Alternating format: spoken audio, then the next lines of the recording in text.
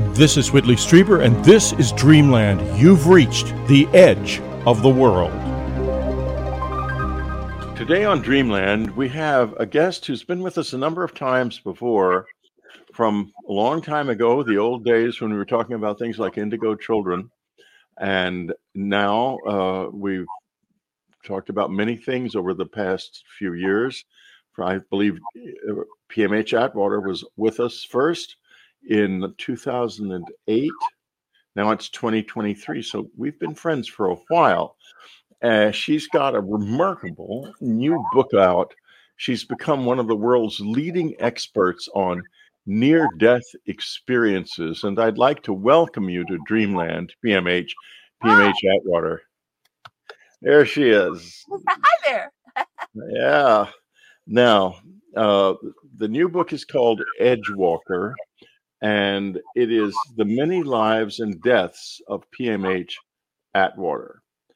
And we're going to explore this very carefully because this is a person who has been there and done that. And because of all of her personal near-death experiences, she has become one of the world's leading experts, as I said. There's something at the beginning of the book that I think is very important that PMH says: trust only what you can verify yourself. Nothing else is true. And I think that's been one of the great signals of your whole life. Tell us about your early years and World War II and beginning to get into let's let you roll for a while. Tell us about where you come from. Well, first of all, it was Dr. Kenneth Ring who insisted I write the book. He said, "We know a lot about your research, but we don't know you." So that book took me 5 years to write, 5 different versions. So please know it was difficult for me to do. My life begins in around 1 o'clock in the very early morning. I was born maybe about 3/4 of a mile from the great, huge Snake River Canyon. So Edgewalker, you bet I'm an Edgewalker. I've walked a lot of canyon walls. I was born to a woman. In those days, illegitimate children, having a baby out of wedlock was considered a crime. And my mother was punished for that. And she wound up with a room with Norwegian people, Songs, SOGN, from the Sognefjord. And they more or less took me over.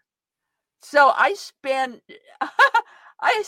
my babyhood in their bedroom, not my mother's bedroom. So I was raised by them. I did not know my mother was my mother until I was 4 years old. I thought the Songs were my parents. So that gives you sort of a way of looking at my life as being very, very different. But also, bear in mind, I was born before World War II. So we've got the war years. We've got Hitler. We've got what I called his goose steppers. We've got Pearl Harbor. And I had to walk from where I was staying to my school. And it was a long walk, a very long walk. And in those days, if anybody died in the war effort in your family, the government supplied you with a large gold star decal, which you put in your living room window to let everybody know, what happened in your family. And literally, my walk to school every morning was the walk of death, because there was all of these gold stars in people's windows. And this one morning, it was like maybe 5 or 6 new gold stars overnight in this person's window. And I just stood there and sobbed and sobbed and sobbed. Oh my! In one family. In one family. And I was just horrified. And I can't recall a single morning when I didn't have to quiet my sobs and shut my shutters, just to walk in the door of my classroom. That's first grade.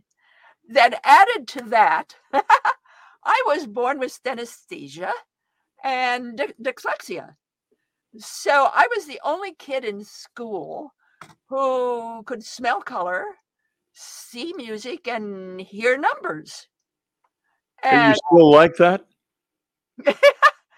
Well, yes, I am. Not as much as I was, but yes, I'm still like that. I do indeed have synesthesia. And what we know now is many near-death experiencers. That's part of the after effects is synesthesia. In other words, the limbic system in your brain alters and changes how you view the world and what you are able to speak and see. But I was born with that. So, my classroom years sitting on top of that stool with having to wear a dunce cap as an example of a bad child who told lies. At the end of that year, I was just so angry. I was, Whitley. I was just so angry. I decided that I never wanted to be an adult when I grew up because adults are stupid. Yeah, I can understand why you would decide that. So my growing years were very much tied to what I can prove, what I can see, what I can hear, what I can prove.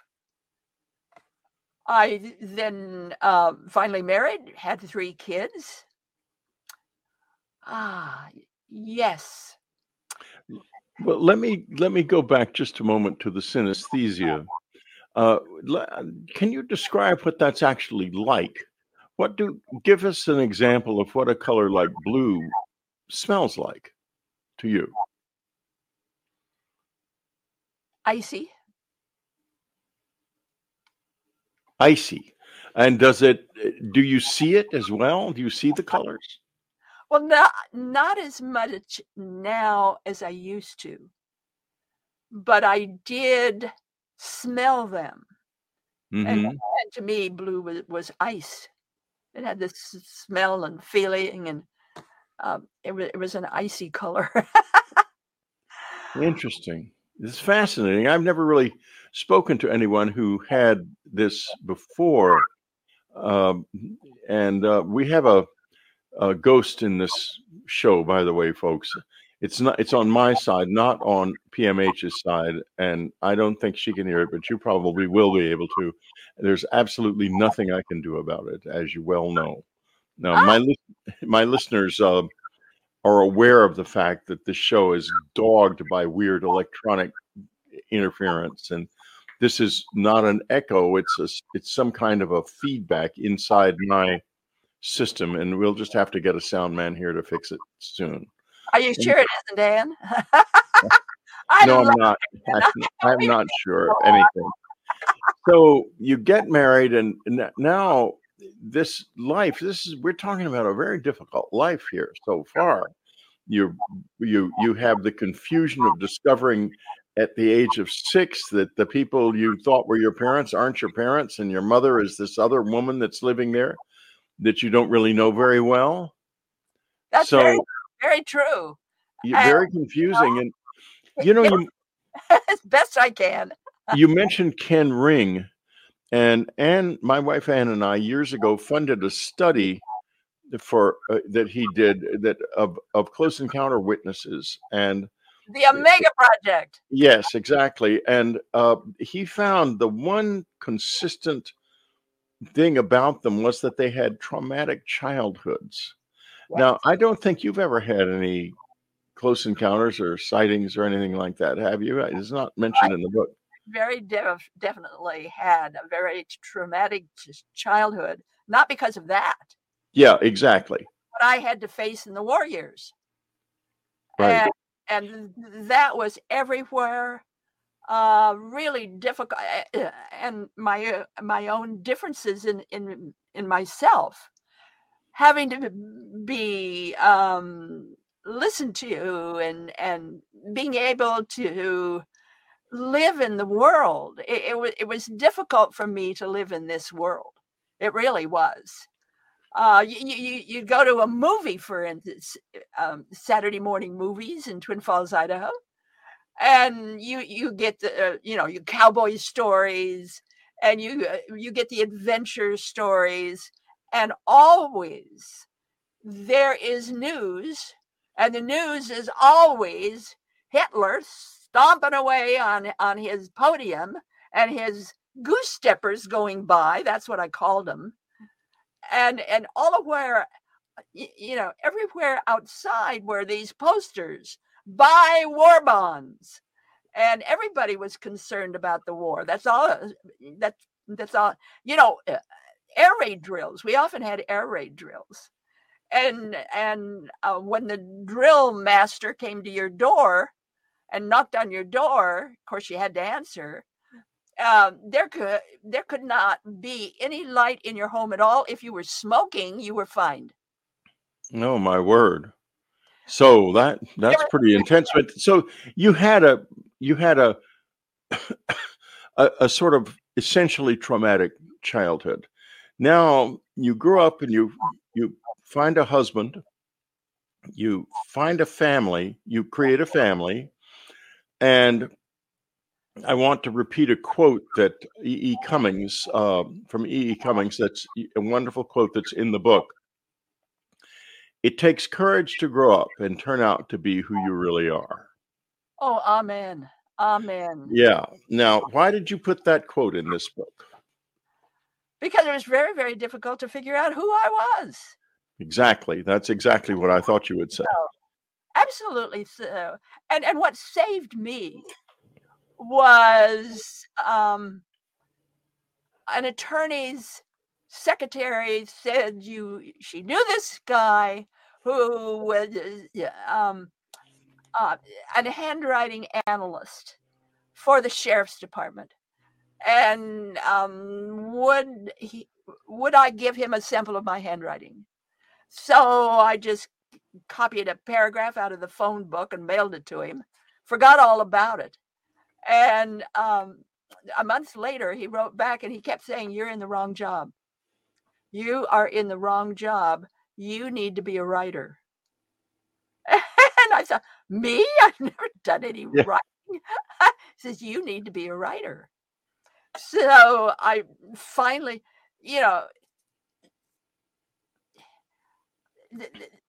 the idea for me was, like it says in the Bible, for those who knock, the door is opened.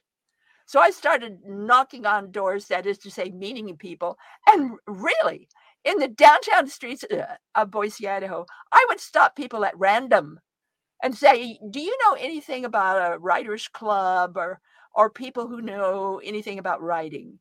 And the third person I stopped did, and gave the name and phone number. So I called her up,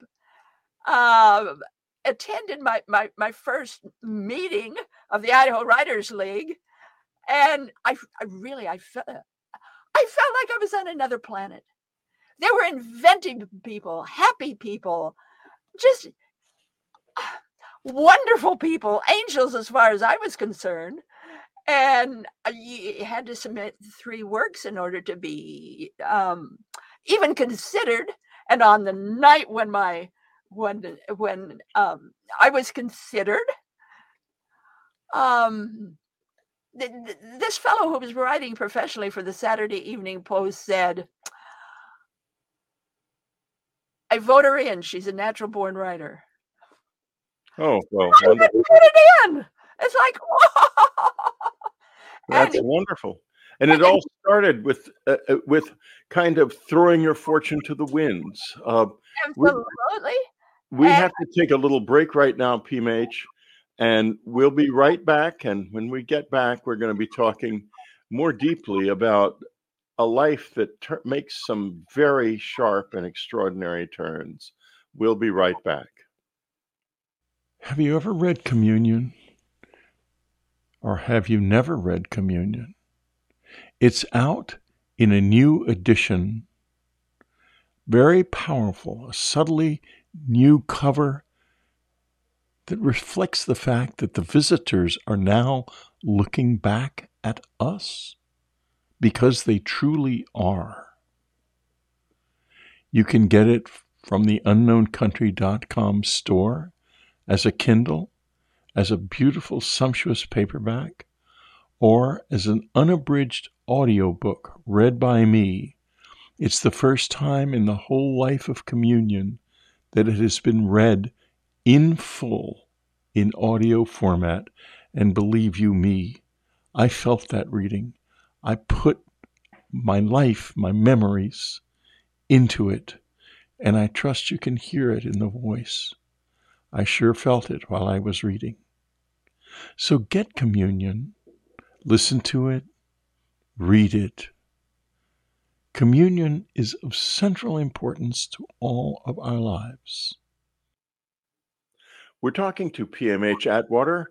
Her new book is Edgewalker, and her website is pmhatwater.com. You can connect with her there. The Many Lives and Deaths of PMH Atwater. So you have become a writer by literally throwing caution to the winds and just asking people on the street. yes, Amazing. yes, You built your life on that. yes, I did. And during the process, I just started. Psychic things were always very familiar to me. I was born that way. I was born a scientist and I was born as a psychic both at the same time. Both. So I started kind of trying to hold meetings for other people who might be interested. And during this process, created Idaho's first. I went to the Eternal General. Our Idaho's first metaphysical corporation by the name of Inner Forum. We handled people by the thousands, literally by the thousands. It went on for 7 years. During this time, everything skyrocketed for me.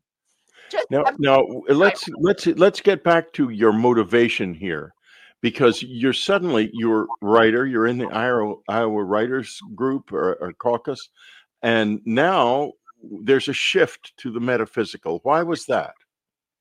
It was just there, so I ran with it. It was in you. It was somewhere in you. I was seeing it in other people. I was feeling it in myself. Mm-hmm. I wanted to know more. And the way to do that is to talk to people, to have meetings, to have classes, to do all kinds of things. And we did.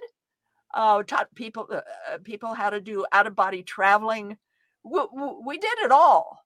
And then I decided that it needed to be incorporated to make it legitimate, that this was not some funny little fly by. What was the time frame of this? When were you doing this? Oh, gee, when was I doing this? It must have been, see, I died. Yeah, okay. It would have been the early and mid 70s.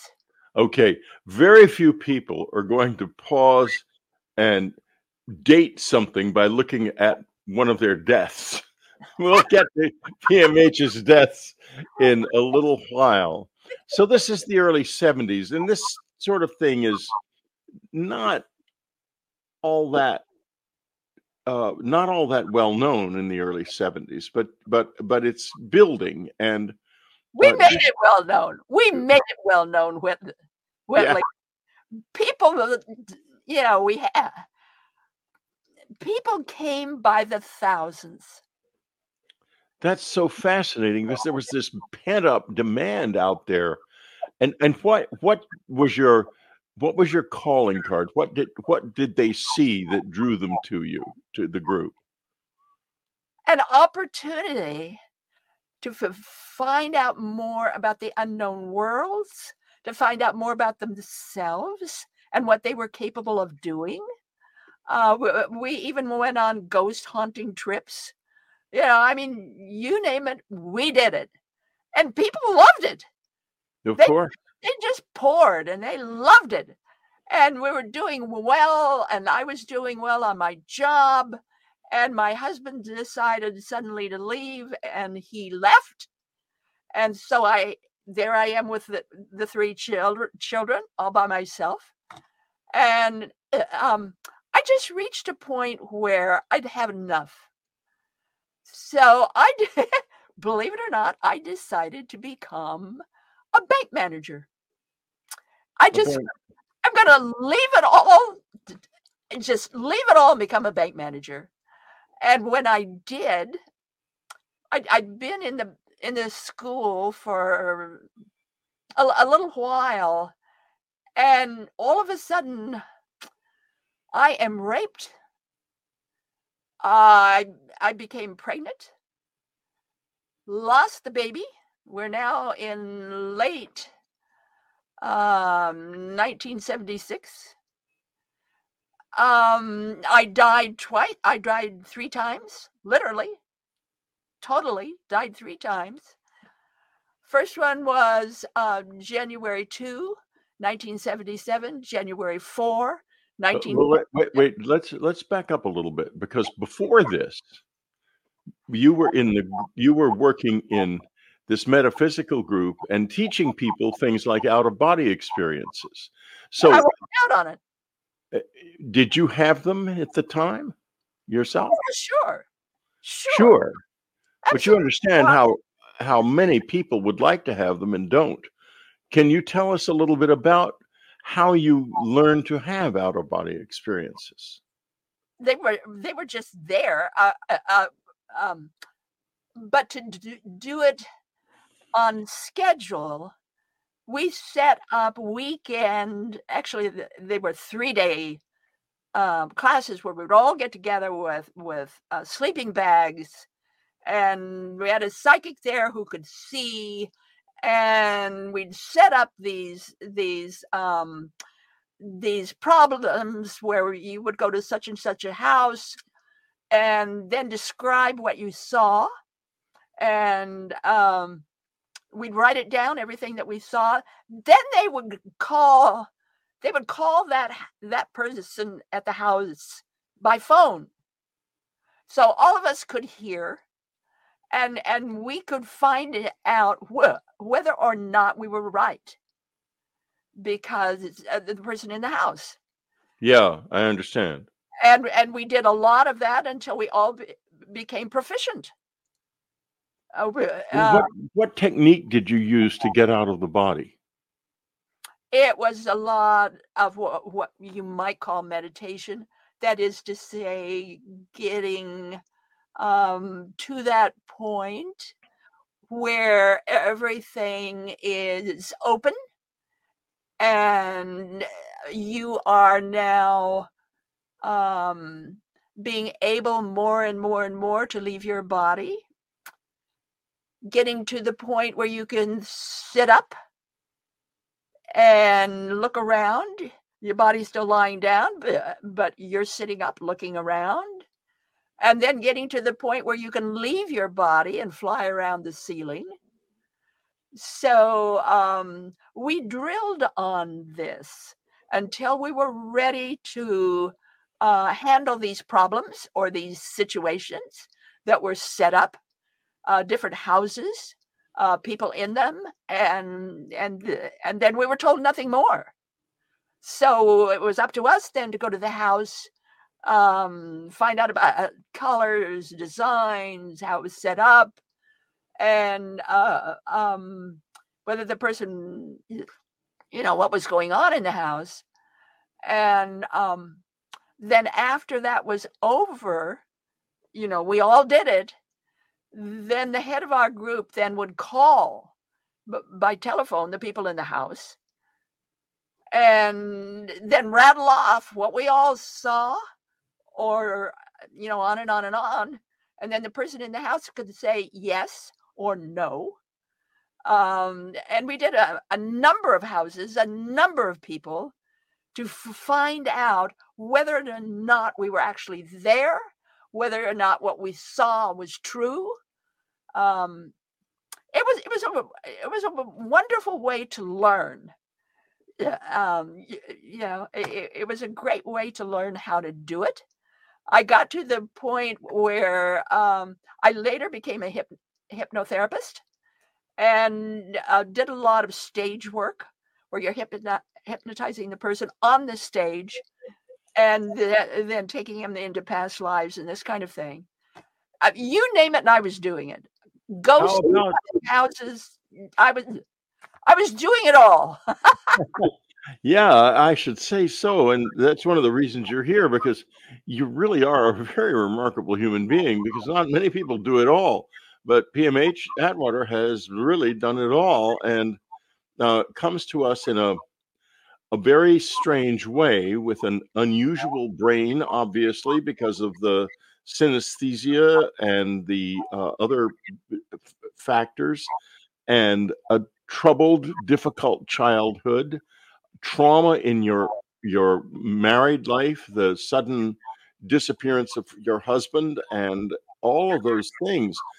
Those things are about living life, and they have tremendous energy, and that energy can go in a lot of different directions. In your case, that energy went to expanding the frontier, and that is the edge walking part of it. Absolutely. Yeah, that's so interesting, because that's a choice you make somewhere inside yourself. Sure.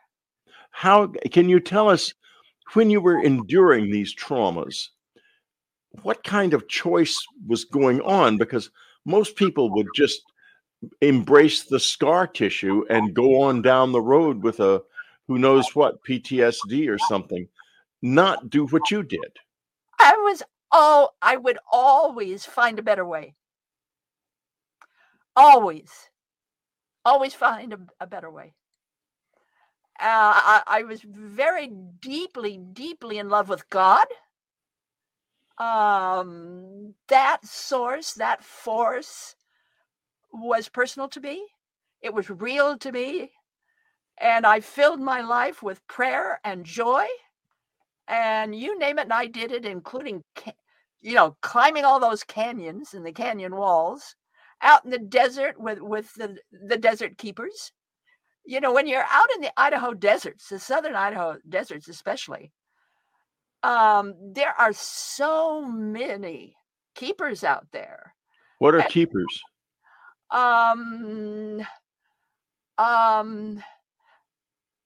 Sort of like people, only not.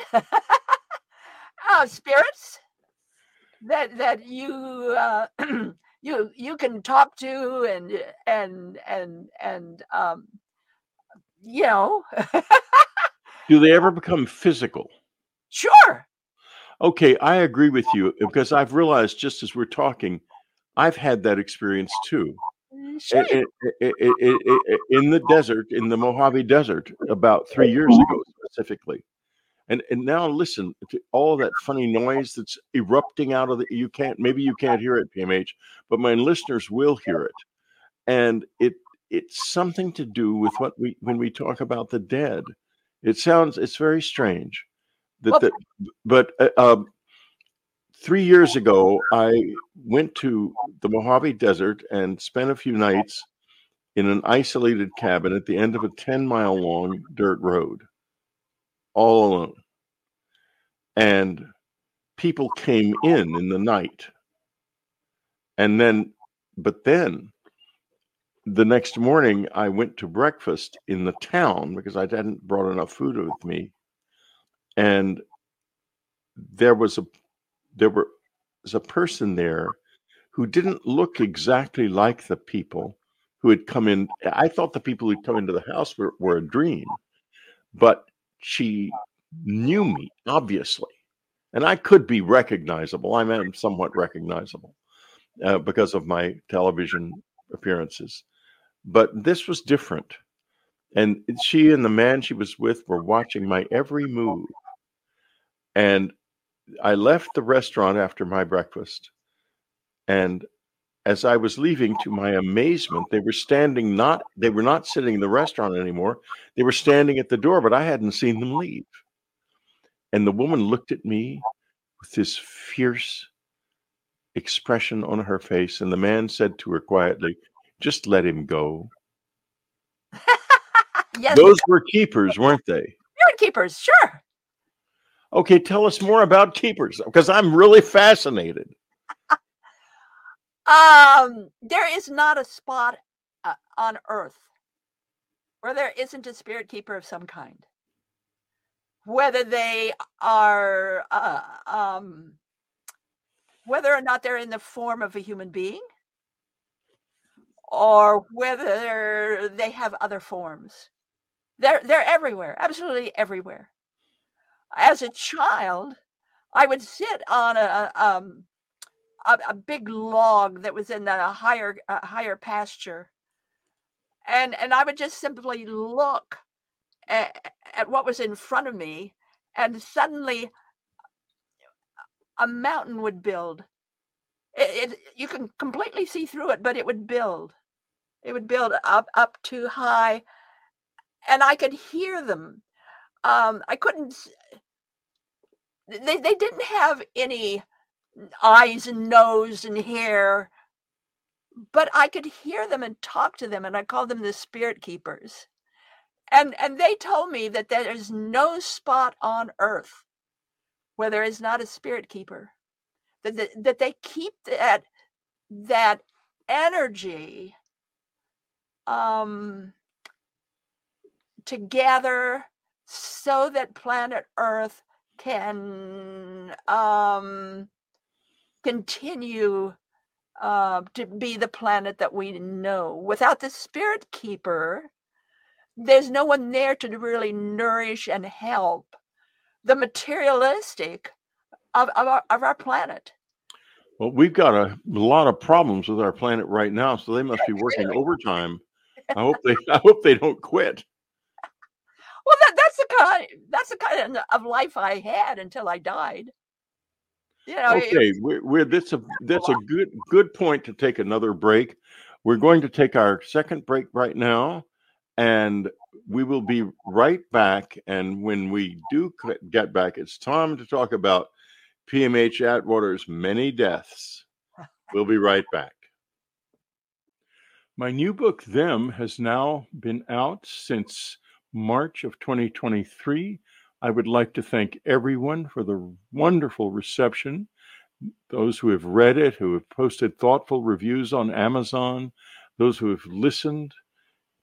It's an important book for me. And also, over the months, it has become a very strange book, because if you listen to the Oversight Committee UAP hearings, you will hear David Grush saying things that almost sound like they were taken right out of the second part of Them. And I thought to myself, how did I do that? And the answer is, I have no idea.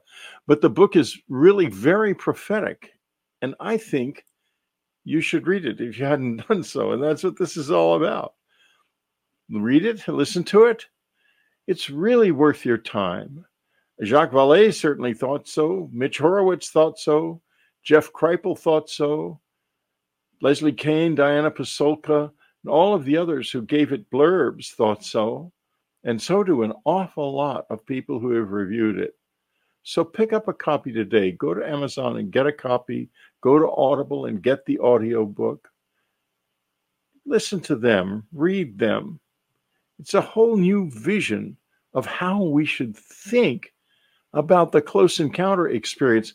And this is getting more and more important over time, more and more important. Them. I saw the future when I was writing that book. Didn't know I would, but I did. You can read it now and see for yourself. This is Whitley Strieber. Listen to me now from June of 2010 talking to Alan Lammers about an incredible thing that happened to him on the island of Sulawesi in Indonesia. Here you are in South Sulawesi in the little town in the district of Sandu Batu. What happened? You were told something rather strange. Well, we were told before we went, like my friends that I worked with with the NGO, they told me that when you pack, because it kind of happened by accident, I went out to buy a raincoat. It rains quite a bit in this part of the world. And so I went out and I bought a yellow raincoat. And my friend said, "I'm sorry, you can't take that to Walla Walla." And I said, "Well, why not?" And he says, "Well, you can't wear that color." So anyways, excuse me. So I thought, okay, well, what colors can I wear? They said, well, you can only wear black or white. You cannot wear any bright colors, no bright green, especially no yellow. And, that's all you should bring. And I said, well, what would happen? And they said, well, people disappear. You will find the rest of that story, and it is brain-bending, in the June 5th edition of Dreamland, June 5, 2010 edition of Dreamland in the unknowncountry.com archive. This archive is one of the richest of its kind in the world, probably is the richest of its kind in the world, filled with extraordinary shows, of which this show is certainly one, this show with Alan Lammers. You will never have heard anything like it. It does what Dreamland is here to do. It opens your mind to the fact that we live inside a hidden reality that we prefer not to acknowledge, but not here. Here on unknowncountry.com, we do acknowledge it.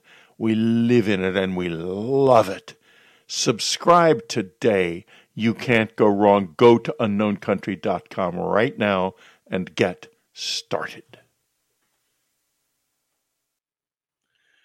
We're talking to PMH Atwater. Her new book is Edgewalker. Her website is pmhatwater.com. You can engage with her there. Buy the book. It's full of wonderful wisdom and great stories about a really, really unusual life and an unusual person who started out more than a little weird. Oh, come on. And this is different. just a bit different. Yeah, exactly. Now let's talk about the first time you died. Well, I was raped and miscarried. So the first death was January 2, 1977. Second one was January 4. Third one was March 29. And then later that year, I had 3 major relapses. I had to learn how to crawl, how to walk, how to stand, how to rebuild my life from scratch. These experiences that I went through wiped my mind clean, just wiped it clean. So I had to relearn everything from scratch. So what happened? You had a miscarriage and then obviously health issues afterwards. Yeah, it just took away everything. So it was the loss of blood, or did you have sepsis, or the brain, everything? In other words, I had no idea what a phone was. I had no idea what a newspaper was. I had no idea who I was. Was the rapist ever caught, or? Well, you know, he came back into my life just before the 29th of March. Of this year? Of that year. Of that year, okay. 1977. And it'll blow you away what happened. It's in the book. He came and he said, found out where I was then living, walked into the house, said his daughter was raped. And it so infused him and maddened him that he decided to rape a woman himself to find out what it was like. And then he walked out. You know, and I'm just standing there so stunned. I just, he could have beat me up. And I literally died. I died. It was my son who found me later. I left the planet. I just left everything. I did not want to come back. I was through with life. I was through with all points of life. I knew that my children would find a good life, and that I wanted nothing more of planet Earth and being a human being, and none of this gone. Well, what I found in that third near-death experience so stunned me that I was in awe of what was in front of me. And then I heard this voice speak very, very loud. And it said, test revelation. You are to do the research. One book for each death. It didn't talk about book one. I don't know what that book was. I think maybe Coming Back to Life, my first major book. Then it talked about future memory, that I was to write future memory. The future memory is not a book, by the way. It's a labyrinth. I think we've talked about it before on the show. Yeah, go ahead. Labyrinth. Then book 3, A Manual for Developing Humans. How many of us know that Hugh was the ancient sound or tone of God? So human was God man, God woman.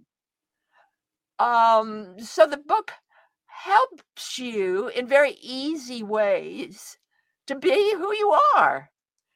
You are a co-creator. You are part of God. You are. Absolutely. That's very true. And discovering that is a tremendously freeing thing, because it makes you realize that your ego isn't you. Yeah. And one of the first things any near-death experiencer has to learn afterward is how to talk and how to think, because you're different. And so the book right away teaches you how to talk and how to think. And it does so in fun, wonderful ways. And it's full of thought form drawings. So get those 2 major books. And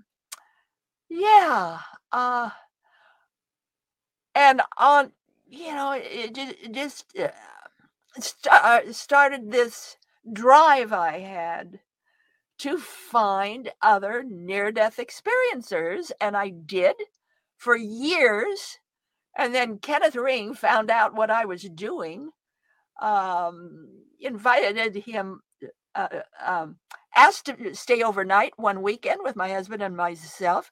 I'd since married by then, to Terry Atwater. And he came over, spent the weekend, saw what I was doing. And I had easily 700 people by then.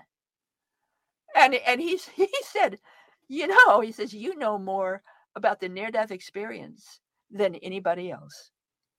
You've got to go up to Connecticut and meet your peers at the International Association of Near-Death Studies. They'd just been in existence like 3 months.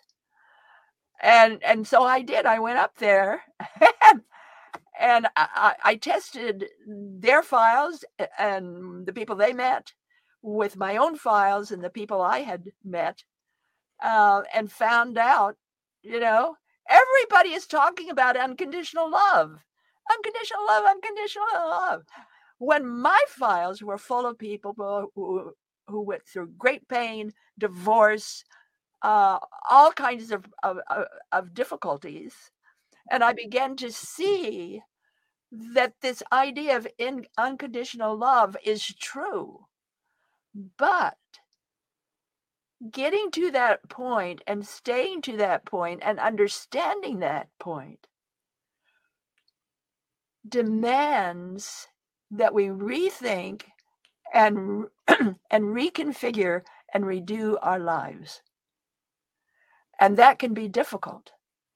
With near-death experiencers, between 71% to 80% wind up in divorces within seven years of their experience. Yeah, they do change profoundly. My wife had a near-death experience and changed profoundly. They do. But for the better. I mean, we were closer than ever after her NDE. So, well, that's what the book is for, a manual for developing humans, to help you then be able to handle this or anything like this, and kind of figure out what it's all about. And so I've been doing this absolutely every day. And my research base now is nearly 5,000 adults and children.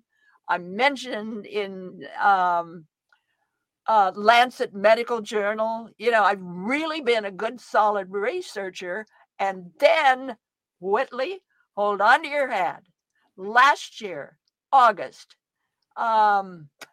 mid-August, 3:15 in the morning, that voice came back.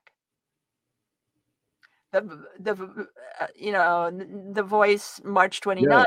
I remember you just said. Came back, and it said, you now must research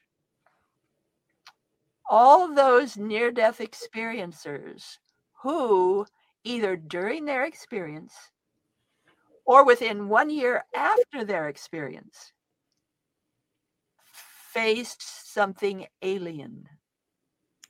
Wow.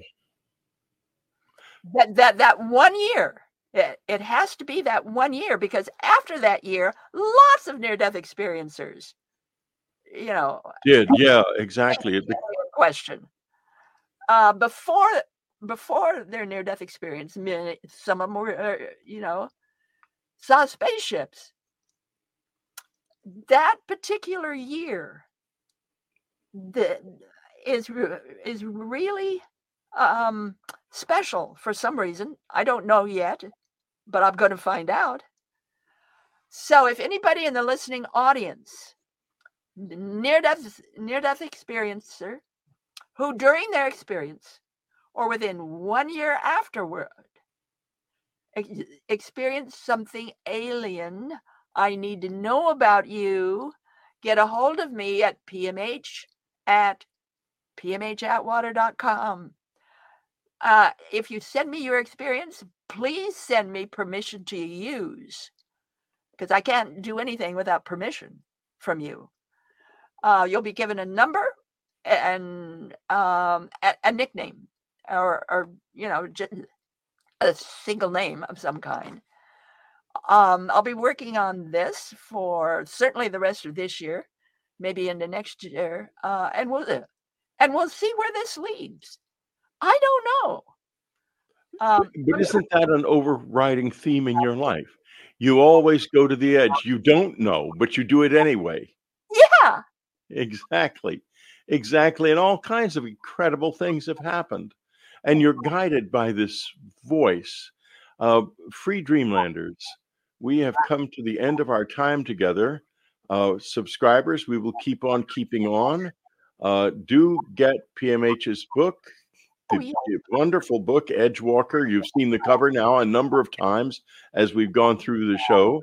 You can get it through unknowncountry.com or your local bookstore or any of the websites that sell books, Amazon, Barnes & Noble. It's available everywhere. Well worth your time, and especially if you have been a near-death experiencer, this is a good new beginning for you. Visit PMH on her website, pmhatwater.com. Thank you, Whitley. Love you. And too. Hi. Thank you. You've been listening to Dreamland. Be sure to tune in again next week. Dreamland is brought to you by unknowncountry.com and its family of subscribers. Our theme music is The O of Pleasure by Ray Lynch. Unknown Country was founded by Ann Strieber. Our news editor is Matthew Frizzell. Our coordinator is Amy Safrankova. Whitley Strieber is your Dreamland host, and I'm your announcer, Ted Alexander.